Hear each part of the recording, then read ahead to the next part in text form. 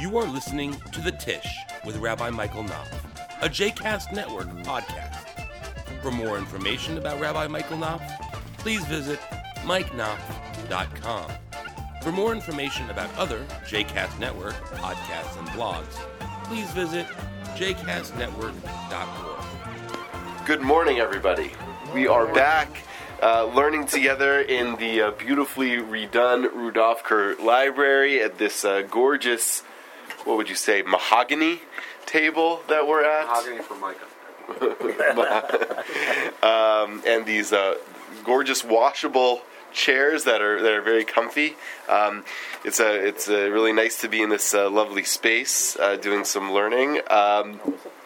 And we are continuing in our conversation. We have a couple seats. We have seats here. You're coughing. I'm going to sit over here. Coughing. Is that what it is? No, I had a cold last week. I'm still sort of sniffling a little. Oh my gosh, come on! I'm not like Put a mask on. Put a mask on. I don't want to get sick. There you go. I understand. I'm not going to hand you the paper then. Let Lou hand you the paper. All right. So. That's not germaphobe. So we're continuing in our conversation of what's the point of Judaism. We've been going really mitzvah by mitzvah through the Torah, and asking ourselves why would the Torah, why would God have commanded us any of these commandments? Trying to uncover really the deep human need that they try to fulfill. The rationales behind them. We had been going through the 10 Commandments because we had started earlier this year in Genesis. There are only 3 commandments in all of the book of Genesis, and then once you start in the book of Exodus, you're dealing with at the beginning of the book of Exodus, you're dealing with a lot of laws having to do with Passover, and it felt just odd to do laws having to do with Passover in November. So we had skipped ahead to the 10 Commandments, and finally that means that we've caught up with our weekly Torah portion, which this week is Parshat Yitro, which has within it the 10 Commandments, and as a plug, come to Shul. So we're going to look at the 5th of the 10 Commandments today, which is an interesting commandment. Okay, so it's chapter 20, verse 12 of Exodus. Kabed et avicha ve'et imecha lema'an yarichun yamecha al ha'adama asher Adonai Elohecha noten lach. Honor your father and your mother, so that your days may be lengthened on the land that the Lord your God is giving you. So there's a few things that are, I think, interesting about this commandment. First of all, it is simultaneously more limited and more expansive than we generally give it credit for being. So it doesn't necessarily mean that you have to. We sort of use it as a catch-all sometimes for parents to scare their kids, or for rabbis to scare kids about listening to their parents. But the Torah, the rabbinic tradition identifies very specific things in what constitutes honor, right? Because honor is sort of an amorphous term. So what does it mean to honor your parents? And according to the rabbis, it means to provide them food and drink, clothing and housing, and to take them in and lead them out. And the Talmud adds to that not contradicting what they say. That doesn't necessarily mean obeying everything they say. It just means not contradicting what they say. Is that in the Torah, or that's the rabbinical? That's the rabbinic understanding of the commandments. Of course, kabed, honoring, could mean a lot of things, but this is how the rabbis understand it. So it means not contradicting what they say, especially in a public context, right? So if your parent says something in public that's wrong, right? Don't sit there with Wikipedia and say, but by the way, you actually are wrong about this. It means not to cause them any sort of public embarrassment, not to sit in their seat, to rise when they enter the room, things like that. So what's interesting about that, I think, first of all, is that it's pretty expansive in a lot of ways. You have to do a lot in order to honor your parents, but it's limited in other ways. Right? It doesn't necessarily mean that, as a blanket statement, do everything your parents say. And it also, by the way, there's one piece of it that we probably wouldn't like, which is that the rabbis said that avicha comes before imecha, so you honor your father over your mother, which is probably not a smart practice to take on. I wouldn't recommend that to anybody. But which is to say that if one makes a request over the other, who do you listen to?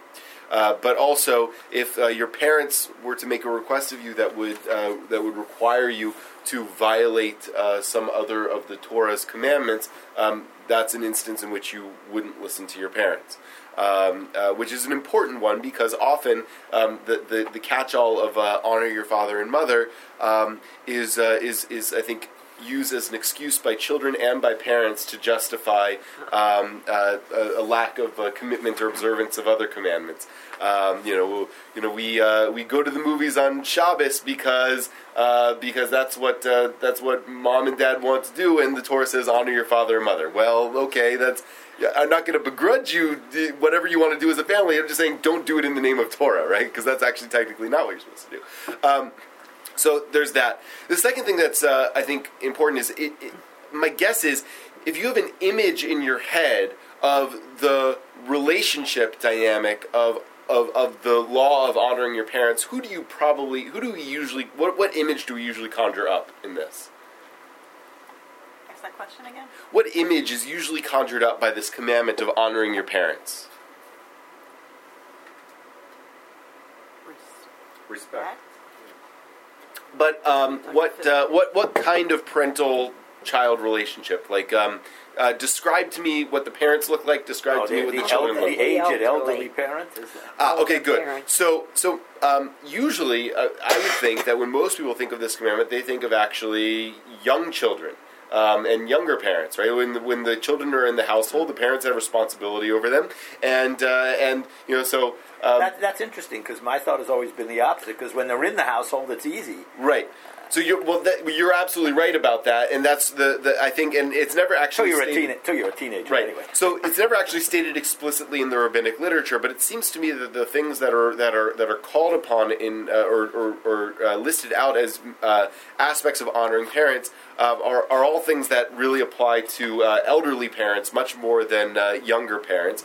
And if you think about it in the context of, these laws don't really apply to anybody under the age of 13 anyway, then you're really dealing with people, teenagers and older, and how they relate to their parents. And then it becomes, I think, it's a commandment that makes, I think, a much greater deal of sense. But if you look at, that you feed them and clothe them and lead them in and take them out, and don't contradict what they say. Those are all things that I think have a lot more to do with the relationship between an older child and aging parents than the other way around. So that's, I think, important to keep in mind when thinking about this commandment of what the image is.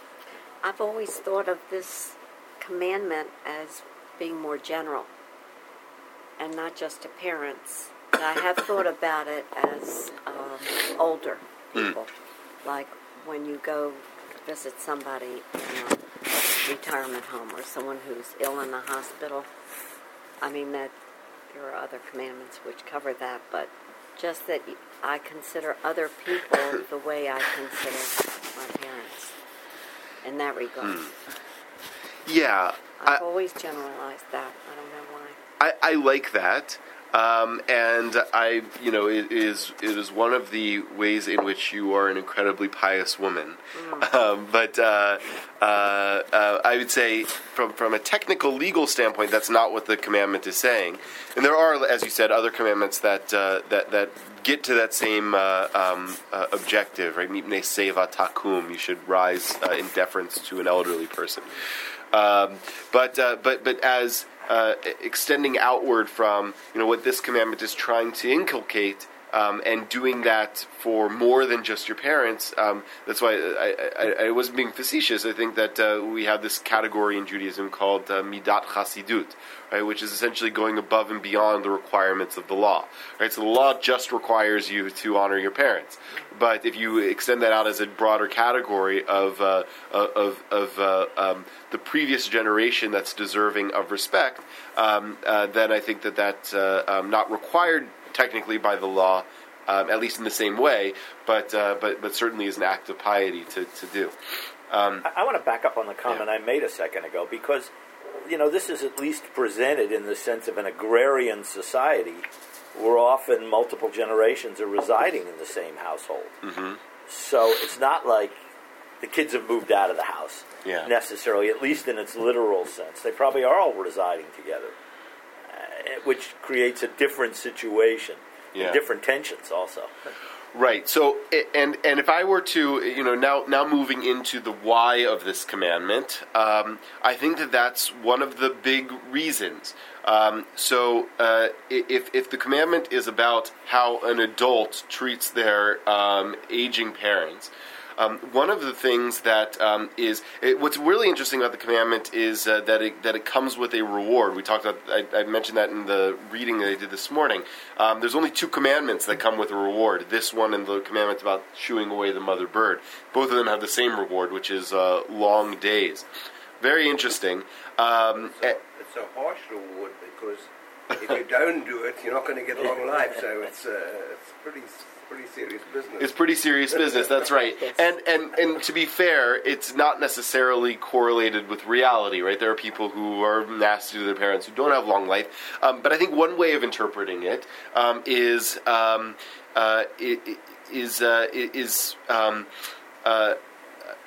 length of days from a psychological perspective, right? In other words, a healthy integrated life, right? So how we relate to our parents, how we've sorted out the challenges, the memories, the experiences that we had with our parents relate to how well we live in our own lives, and also what we pass on to our children, right? So that, I think, is a big piece of this, of what it means to honor your parents in certain contexts. First of all, that by doing it, we can live, I think, healthier, more integrated lives in relating to our parents with from a certain degree of maybe respect is the wrong word, but acceptance and understanding. And processing our relationship with them. That's good for us. It's good for our parents, and especially if you're living in a context where your kids can see how you relate to your parents, it's good for your kids, right? Because consequently means it's good for you. Which consequently means it's good for you when you get older. Yes, absolutely. And so these things really have the potential.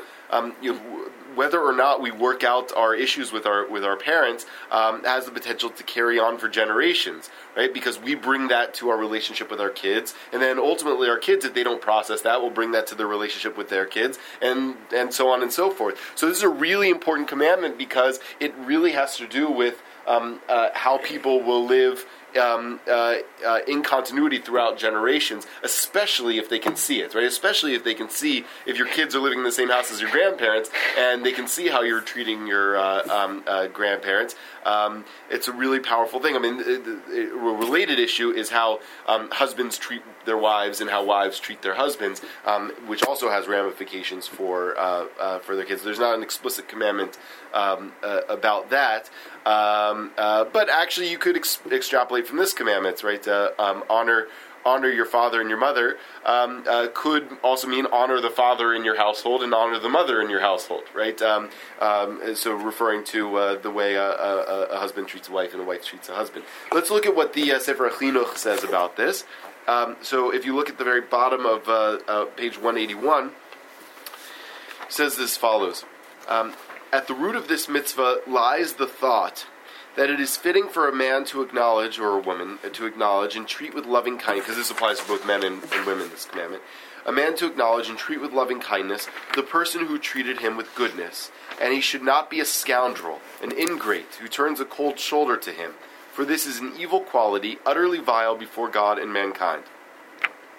It is for a person to realize that his father and mother are the cause of his being in the world, hence in very truth, and it is proper for him to give them every honor and every benefit that he can, since they brought him into the world and then, too, labored through many troubles over him in his early years. So that's so basically what he's saying there is that this commandment teaches gratitude.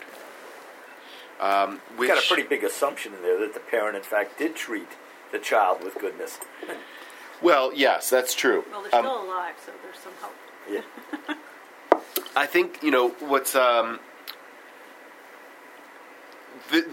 commandment of honoring your parents is of course incredibly complicated if you had abusive parents. Whether or not you take his word for it about the goodness thing, but I would venture to. Well, I don't want to say something that's actually going to be hurtful. So, but so it's very complicated if you had abusive parents. But assuming that you didn't, right? And listen, there are things that parents do that aren't great for their kids, or that kids have difficulty with even without the parents being abusive. That nevertheless are still about that still. Reflect parents doing the best that they can to do as well as they can as parents, right? And I would think that most parents, and there are of course lots of really horrible examples to the contrary, but most parents do the best they can and try to be the best parents that they can and to raise their kids as best as they can. And so, as a general statement, he's probably not wrong about that. That at least by intention, the parents try to give goodness to their children, try to raise their children with goodness, but it makes a statement that first of all that life is a positive good, right? The very fact that you were brought into this world is a gift that you were given. Which is a pretty incredible statement, and that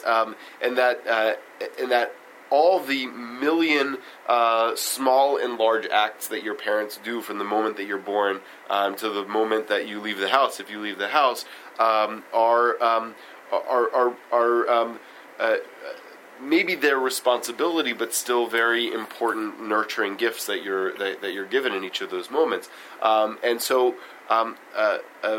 We don't often reflect on those great, how precarious life is, especially as a young child, and how much our parents play a role, even if they do it in a flawed way, of protecting us and nurturing us and feeding us and clothing us and wiping our tushies and all these things, right? That often we don't reflect on enough and aren't grateful for enough. Sometimes when we have kids, we get the gratitude, right? So when I'm up at 3 a.m. changing a diaper, then finally I can sort of appreciate my mom and my dad a little bit more.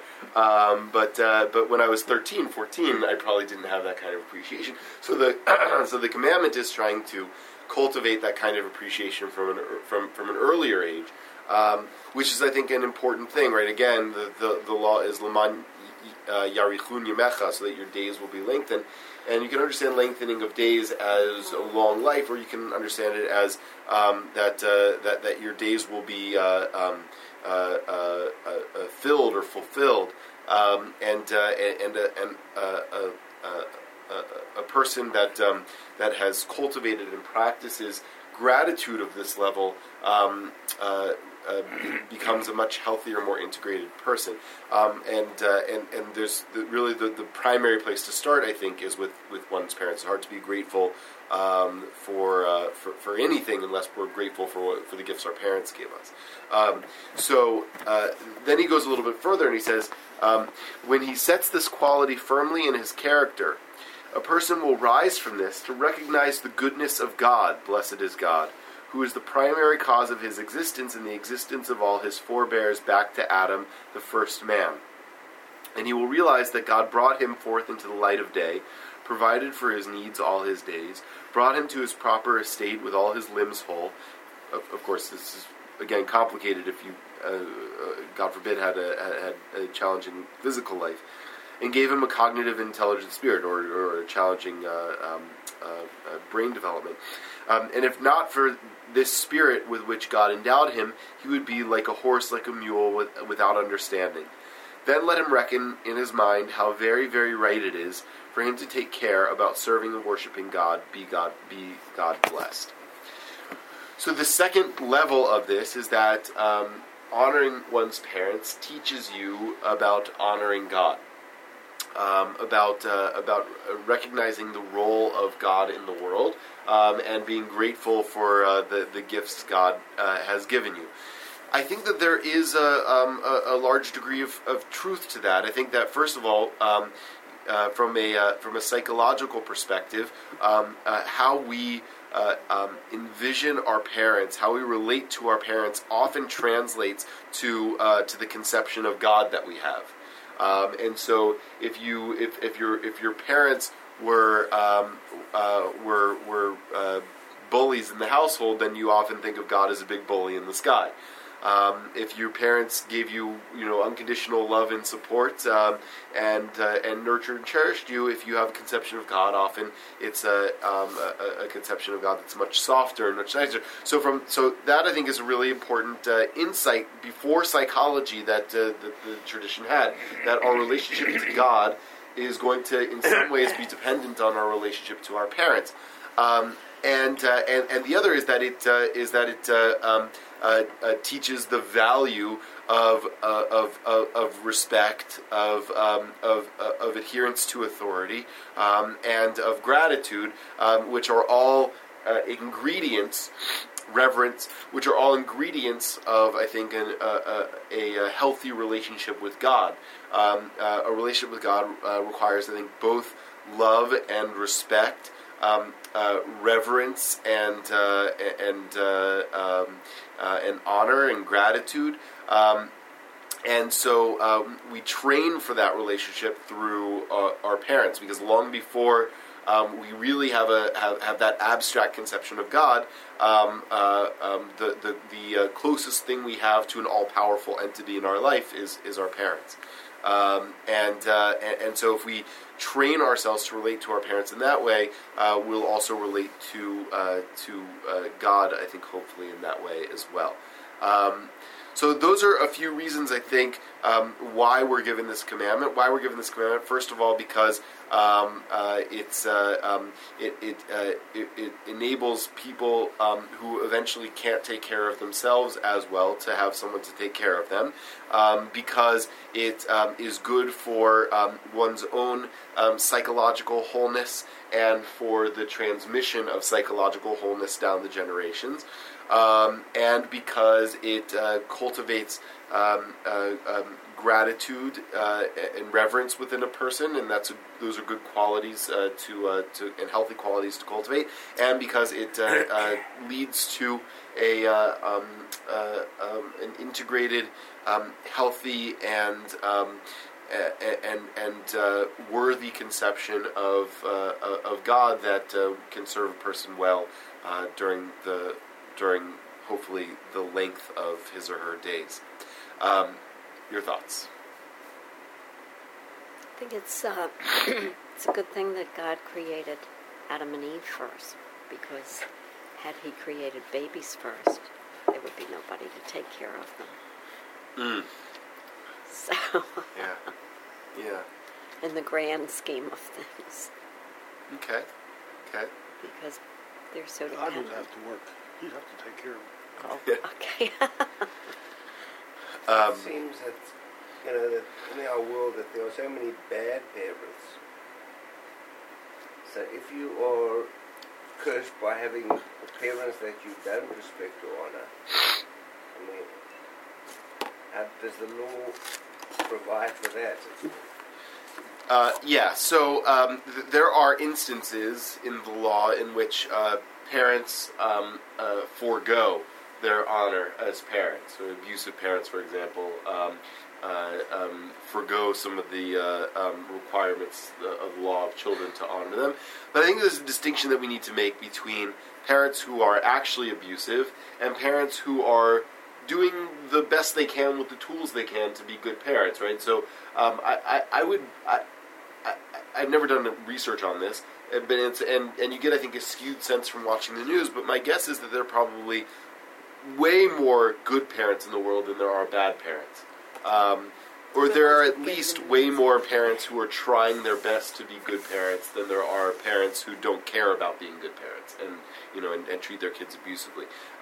You see the news cases of abuse. You don't it's not a newsworthy story when a parent whips together dinner in 30 minutes for their kids, and it's like not a good news story. But my guess is that generally speaking, parents are doing the best they can. Which is something that only being a parent myself has sort of given me an appreciation for. I used to, be very judgmental in the supermarket, with parents with kids, right? Because you were a perfect parent. Right, right. Before I had a kid, I was a perfect parent. I knew everything there was to know, right? And now I realize, the kid having a meltdown and the mom chastising the kid in the candy aisle, right? Doesn't mean that she's being a bad parent. It just means that so she's doing the best she can often. So that's the challenging thing. But in reality, the Jewish law, especially in the understanding of later authorities, when we had much more of a conception of what constitutes abuse on the part of parents, have interpreted this commandment to mean that if your parents are actually abusive, that they forego these requirements, that you are exempt from the requirements of the law. This has always struck me as interesting when you look back at the complex relationships in Genesis and even early in Exodus between parent and child. And, does the parent always deserve the kind of respect this calls for? Right. It really is an interesting commandment of what it's trying to get to. Because not everyone is an exemplar. Yeah. So I guess it's saying a few things. First of all, it's saying that generally speaking, you don't get to decide if your parents are deserving of that respect. Right. Generally speaking, right? Obviously, again, in cases of clear abuse, right? You do get to decide, or at least society gets to decide what those standards are, and you get to apply them. But the instances in Genesis, I think, are for the most part cases of parents who are doing the best they can with the limited awareness that they have of how to do a good job, right? And you see, by the way, how they inherit traits from their parents and don't process enough what their challenges are with their parents, and so they pass it on to their kids, right? So Abraham plays favorites with Isaac and Ishmael, and Isaac inherits that trait and plays favorites with Jacob and Esau, and then Jacob inherits that trait and plays favorites with Joseph, right, against the rest of his brothers. And that's the parents do have a responsibility. The Torah doesn't lay it out in the commandment quite like this, because because it's more of an understanding that parents have a responsibility to teach their kids Torah, but not necessarily to make their kids miniature versions of themselves. But that, I think, only comes with being able to process your own relationship with your parents, which I think is part of this command. Yes, Liz. What Torah say about the parents can punish the children, even beat them? So the Torah doesn't say anything about that really clearly, and there aren't really, that I can think of off the top of my head, examples in the Torah of parents of hitting their children. in Jewish law, Maimonides talks about corporal punishment for children. I think that in general Jewish law, So I think in general the Torah, in that it doesn't mention it, that strikes me as open to interpretation, but maybe an indication that it doesn't encourage it. Jewish law permits it, but also acknowledges that there's a difference between a light spanking with the hand and hitting with an instrument, a belt or a rod or something like that. And there's also a difference between between spanking and physical abuse. Right, so it sees it as a spectrum. Elliot Dorff wrote a responsum about this, probably in the 80s, where he outlines what's permitted in Jewish law and what's not permitted. And basically, what he says is, and I have to go through and see exactly where his sources are. But what he ends up saying is that that the Jewish law doesn't encourage physical punishment. It permits things like a light spanking with the front side of your hand, but not the back side of your hand. Not anywhere that would actually cause serious or lasting pain on the child, and certainly not with any kind of instrument. No belts, no rods, no shoes, no anything like that. And then there's also a limit even to that minimal level that you're allowed to do before it starts becoming physical abuse. I ask this question also. If you read Shalom Aleichem, his story, he has a lot of school what's called Cheder. Mm-hmm. And in the Cheder, the teacher, Malamed, used to beat with the instrument. Yeah. And it's allowed or not? No, I don't think so. Even children who make some wrong, they beat him, and another beat him. He beat another children that in future they will not do this. Yeah, I think it's not allowed, and I think that I haven't read those stories, but I think that the reason Shalom Aleichem writes them like that is because it is shocking to see, and the reader has an awareness that what the teacher is doing is wrong, right? From a Jewish perspective and from a not Jewish perspective, that what the teacher is doing is wrong. So I think Judaism doesn't allow it. I think that there have been times where Jewish people have done it, but that doesn't mean that Judaism allows it. Okay, thank you. My father, I was blessed. I had 4 brothers and sisters. Yes, it was a large, loud family of children. I'm the youngest. But under the table, my father had something that is called a kanchik. What's a kanchik? Is that not a word that's familiar to you? Because what it was a short piece of leather, like a belt, that was fringed at the end. And if we got too loud, all he would do is take it out and put it on the table. That was it. I never saw him use it ever. But the psychological now you tell us of that kanchik on the that's how you ran the preschool. Never had a So that's an interesting gray area, right? The threat of violence rather than the actual instance of violence. I don't think it did a thing as far as the deeds, because being the youngest, I only heard about these things. Yeah. Like the kids were wild. Led a deprived life. Right, no right. belt? You didn't get the belt? Culture says you got to dish out a little bit of Yeah. punishment to improve the behavior of a kid, and that's the I don't think so. I got You got the belt? Yeah, so I think you're right. I mean, I think that the cultural expectation is one thing, but even there, I think Judaism isn't so relative, right?